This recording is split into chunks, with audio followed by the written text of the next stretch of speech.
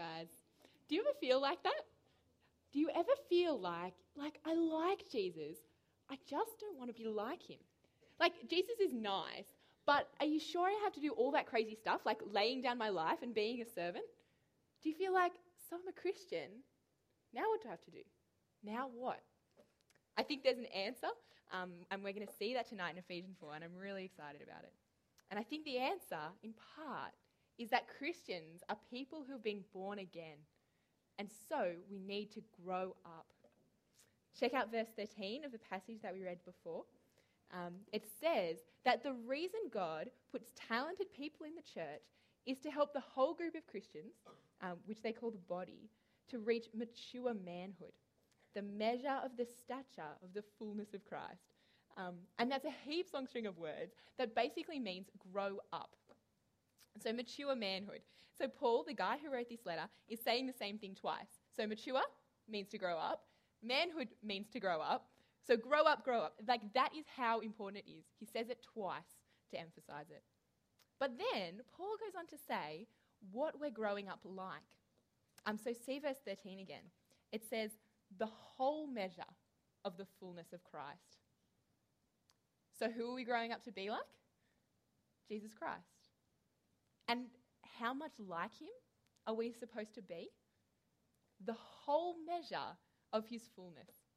We want to be entirely like all of him, not just the bits that are convenient. So not just the nice, everybody thinks I'm awesome bits, and ignore the I actually have to suffer for people bits. Verse 13 says that all of me should become like all of him. And what's especially cool about this passage is who's doing this. So look at the start of verse 13. It says, until we all grow up. Until we all grow up. Paul isn't talking to the Ephesians, the people he wrote this letter to, and being like you, one individual, you by yourself, grow up to be like Christ. It's a we. It's all of us. As a group of Christians, together, the body grows up. And so then if you skip down to verse 16, it's because we grow up when each part of the body is working together. We help one another by showing each other what it looks like to grow up in a specific way. And we learn from others who are growing in ways that we weren't. And so this term at youth, or the last few weeks, we've been looking at the purpose of life. Like, why are we on the planet? And so 2 weeks ago, Jono spoke to us about magnification, which is a heaps weird word, but when you magnify something, you either make it look bigger than it is. So like when you get a magnifying glass and look at an ant, or if it's really big, you just make it look the size it actually is. So if you're looking at the moon with a telescope. And so Jono showed us that we're on the planet for God's glory. We're on the planet to make God look as big as he actually is. And so then last week we heard about membership, which is that Jesus died to create a people. And so the church matters for us, for others, and for God's glory. And then this week we're looking at maturity, which is essentially growing up to be like Jesus. And so how do we grow up? I reckon you can see it in the passage. Check out verse 11. Basically, it says that God enables people to pass on what they know to us. And so for us, I think that means that we need to be making sure that we're following people given to us by God to help us grow up. And I think this is a huge part of the reason why things like youth group and church exist. We love Jesus, and so we want to see you love Jesus. And then once you love Jesus, to grow up to be like him. And so if this is your church, if youth group is your church, make sure that you're here so that you can keep on growing. Come and actually listen to the talks. Go to G-Teams. Share your life honestly with your leaders and with your friends so that you can keep helping each other to grow up. But I reckon as well, keep learning from as many people as you possibly can. Like, as long as they're legit and teaching good things from the Bible. So read books. Reading books is probably not the coolest thing you could be doing, but it's important. It's heaps valuable. Learn from people who God has given us so that we can grow. So read your Bible first, but then go find those books that you bought at the Bunker on Fat and actually go and read them and figure out what they're about. Or if listening is more your thing, go and find some awesome sermons by pastors all over the world. So a friend of mine put together a list of 66 sermons. So I'm going to put a link on the Facebook page. So check it out. Have a listen to some of them. Some of them are hard, but they will all help you to grow. So we do all of this because we want to grow up. And a grown-up Christian who is one who will stand up under lies. So verse 14, the reason that we grow is so that we're not infants, tossed to and fro by the waves and blown here and there by every wind of teaching, by the cunning and craftiness of men in their deceitful scheming. We're called to no longer be infants. So move on from being young and grow up. It's normal to start there, but it's kind of weird and unnatural if you never become an adult. No one wants to be a kid their whole life. Like, being an adult is actually just better. You understand more, you can do more stuff, and you're better at everything that you do. And as a Christian, growing up means that you stand up against lies. And that's essentially what verse 14 is saying there. Grow up so that you can stand up when people attack the truth. And so that's the doctrine bit in that verse. So doctrine is just the truth about God. But the people who cause lies often do it really cleverly, and so make this lie seem really attractive. And that's where it says there, the cunning and craftiness of men in their deceitful schemes.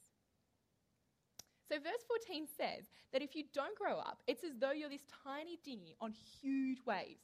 Like, you're tossed to and fro and the waves pull at you and you can't do anything but hold on. You don't have any control because you have no anchor. Or it's like you're a feather in the wind. So it's this feather and it's just floating, and all you need is a tiny puff of air and you're heaps far away from where you started. And then the wind comes in another direction, and so you go with that too, and you get blown up and down and all around because you have no anchor. You can't stand up. And, like, guys, do you really want to be like that? Like, you know people who are. You know people who just go with the crowd, with whatever's happening. Do you actually want to be like that? Unless you have an anchor that is solid and immovable, you'll get thrown off course so quickly that you don't know what happened.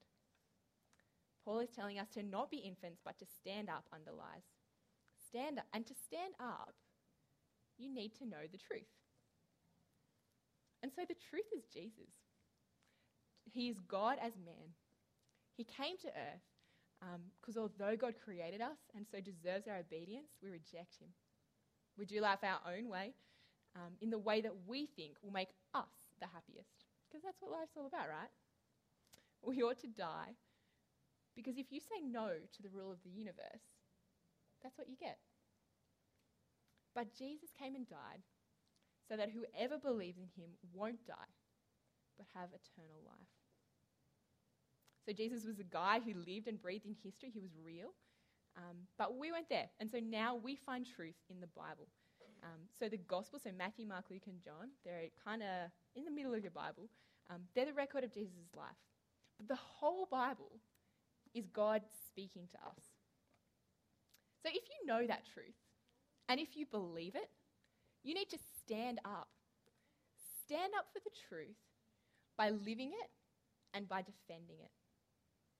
So Romans 1:16, write down, check it up later. It says, "For I am not ashamed of the gospel, because it is the power of God that brings salvation to everyone who believes." I'm not ashamed of the gospel. Can you say that? And if you say that, do you actually mean it? Do you live in a way that shows that? So one day at Columbine High School, which is in America, in 1999, two guys walked into this school with guns. There was a girl that went to school there, and her name was Rachel Scott. She was a Christian, and she was eating lunch in front of the school on the lawns with a friend. And apparently, these two guys walked up to her with their guns, and they asked her, "Do you believe in God? Do you believe in God?" She said yes. And she got shot. She died. It's a pretty extreme scenario. And I doubt that you're going to be asked to stand up for Jesus and die. But you should be prepared to. But there are moments every week in which you need to stand up, even if you don't die for it. You stand up by not drinking at a party. As you don't drink, you're reminding people that God is the ruler, that God cares what you're doing, and that He's changed you so that you live differently. You stand up by saying that there's only one way to God. When your friends are all saying that religions really lead the same place anyway. So, why does it matter? I could be a Buddhist or I could be a Christian, and there's just one God and He doesn't really care. Don't be a jerk, but don't agree with them. As you disagree with them gently, you're standing up for the truth that there is only one God. And you stand up, I reckon, by not turning your back on God when hard stuff happens. Life hurts. People hurt you and they bully you, and somebody you love might die, and your parents might split up, and you might get ignored by your friends. So many bad things can happen. You stand up for the truth by clinging to Jesus and by not giving up. You remind yourself every day that He loves you and is good, and so you don't turn your back on Him. As you love the truth enough to stand up, speak up. Speak up with the truth about Jesus to everybody because you love them. So look at the passage again. Look at verse 15. Verse 15 says that as we stand up against lies, we instead speak the truth in love, which, verse 16, makes the body grow so that it builds itself up in love. So the truth here, I don't think, is not speaking generally, saying that you should be honest. That's true, but this whole passage is on about the truth of who Jesus is. So verse 12 talks about the people who help us to grow in the truth. Verse 13 says that one of their aims is to build our knowledge of God. And verse 14 talks about how important teaching is, which is just the truth about God. So we're to speak the truth of who Jesus is. And we're to speak it in love. So speaking it in love, I think, just means actually caring about the person that you're speaking it to. There's a sick verse, 1 Corinthians 8:1. It says, "Knowledge puffs up, but love builds up." So if you've just got the head stuff, you've got the knowledge, you know about God, you probably know the Bible back to front, but you don't actually care about people, you don't care about the person that you're talking to, you're just going to become super arrogant and super self-absorbed in the way that you say stuff. And so it won't help anyone to grow. Because check out the epic circle that happens in this passage. It's saying, you speak the truth in love, which makes the body grow, which means that the body speaks the truth in love to the rest of the body, which means that the body grows again, and it just keeps on happening, which is sick. So as you speak the truth in love, the body continues to grow more and more. If you speak up, you and other people will grow and continue to grow so that you continue to speak the truth in love. So who do we speak to? This whole passage is about building up the body. So we should definitely speak to our Christian friends. So as you speak to your Christian friends, I think what you want to be doing is helping them to mature, which is, as we've seen, helping them to grow up and helping them to stand up. So I reckon as you do that, two big things. You need to encourage them. So remind each other of who Jesus is, what He's done, and what that means for our lives now. And secondly, I reckon you challenge them. Lovingly confront one another about sin, about the ways that you reject God. So help one another by lovingly exposing your weaknesses and then running to Jesus and then changing with each other's help. But if you check back in verse 11 as well, there's the word evangelists in there. Evangelists are listed as one of the groups of people who build up the body. And they do, not so much like we were just talking about, by causing people who love Jesus to be more like him, but they literally build the body, telling people about Jesus so that they come and join this huge and crazy and incredible group of people who call Jesus Lord by trusting that he is their Saviour and their King. And so for us, I think that means talk to your friends. Because if you love something, don't you talk about it? Like, I watched that sick game on the weekend and it was just awesome, and so I talked to all my friends about it. Or I went for a surf and like the surf was just perfect and there were these huge waves and I had the best time ever. Or it's like, yeah, my boyfriend is amazing and I just talk about him all the time because he's so good and I just want to spend all my time talking about him because, you know, he does so many nice things for me. Or it's like I went this epic place on holidays. Like I went to Thailand and the beaches were beautiful and I just sat in the sun all day. And you know what? You should really go there. Like, make speaking about Jesus as natural as you do speaking about anything else. Talk about Jesus because you love him, because you love being a Christian, and because you love growing in that. If you love it, you want your friends to have it too. And so I reckon a heaps helpful way to make sure that you're doing that is to make a goal. Like a year ago, I was challenged by Hazy on a camp that we go on to make a goal of praying for one gospel conversation a week. I think that was the goal. That's what I'm praying for. And so, make that a goal. Like, will you pray with me that each week you'll have one conversation with a friend about Jesus? Which is not a crazy goal, hey. Like, most of my time and most of your time is spent with people that you could have that conversation with. Like, you're at school and you go to sport. We pray because prayer changes things and because God is the one who saves people. Pray that you have one conversation a week about Jesus. So Ephesians 4:11-16 says, be more like Christ, because if you stop, you'll just start slipping backwards. Don't let that be you, because you should want to grow. Jesus saved you so that you can grow. You need to grow up, you need to stand up, and you need to speak up. I'm going to pray for us, and then we're done.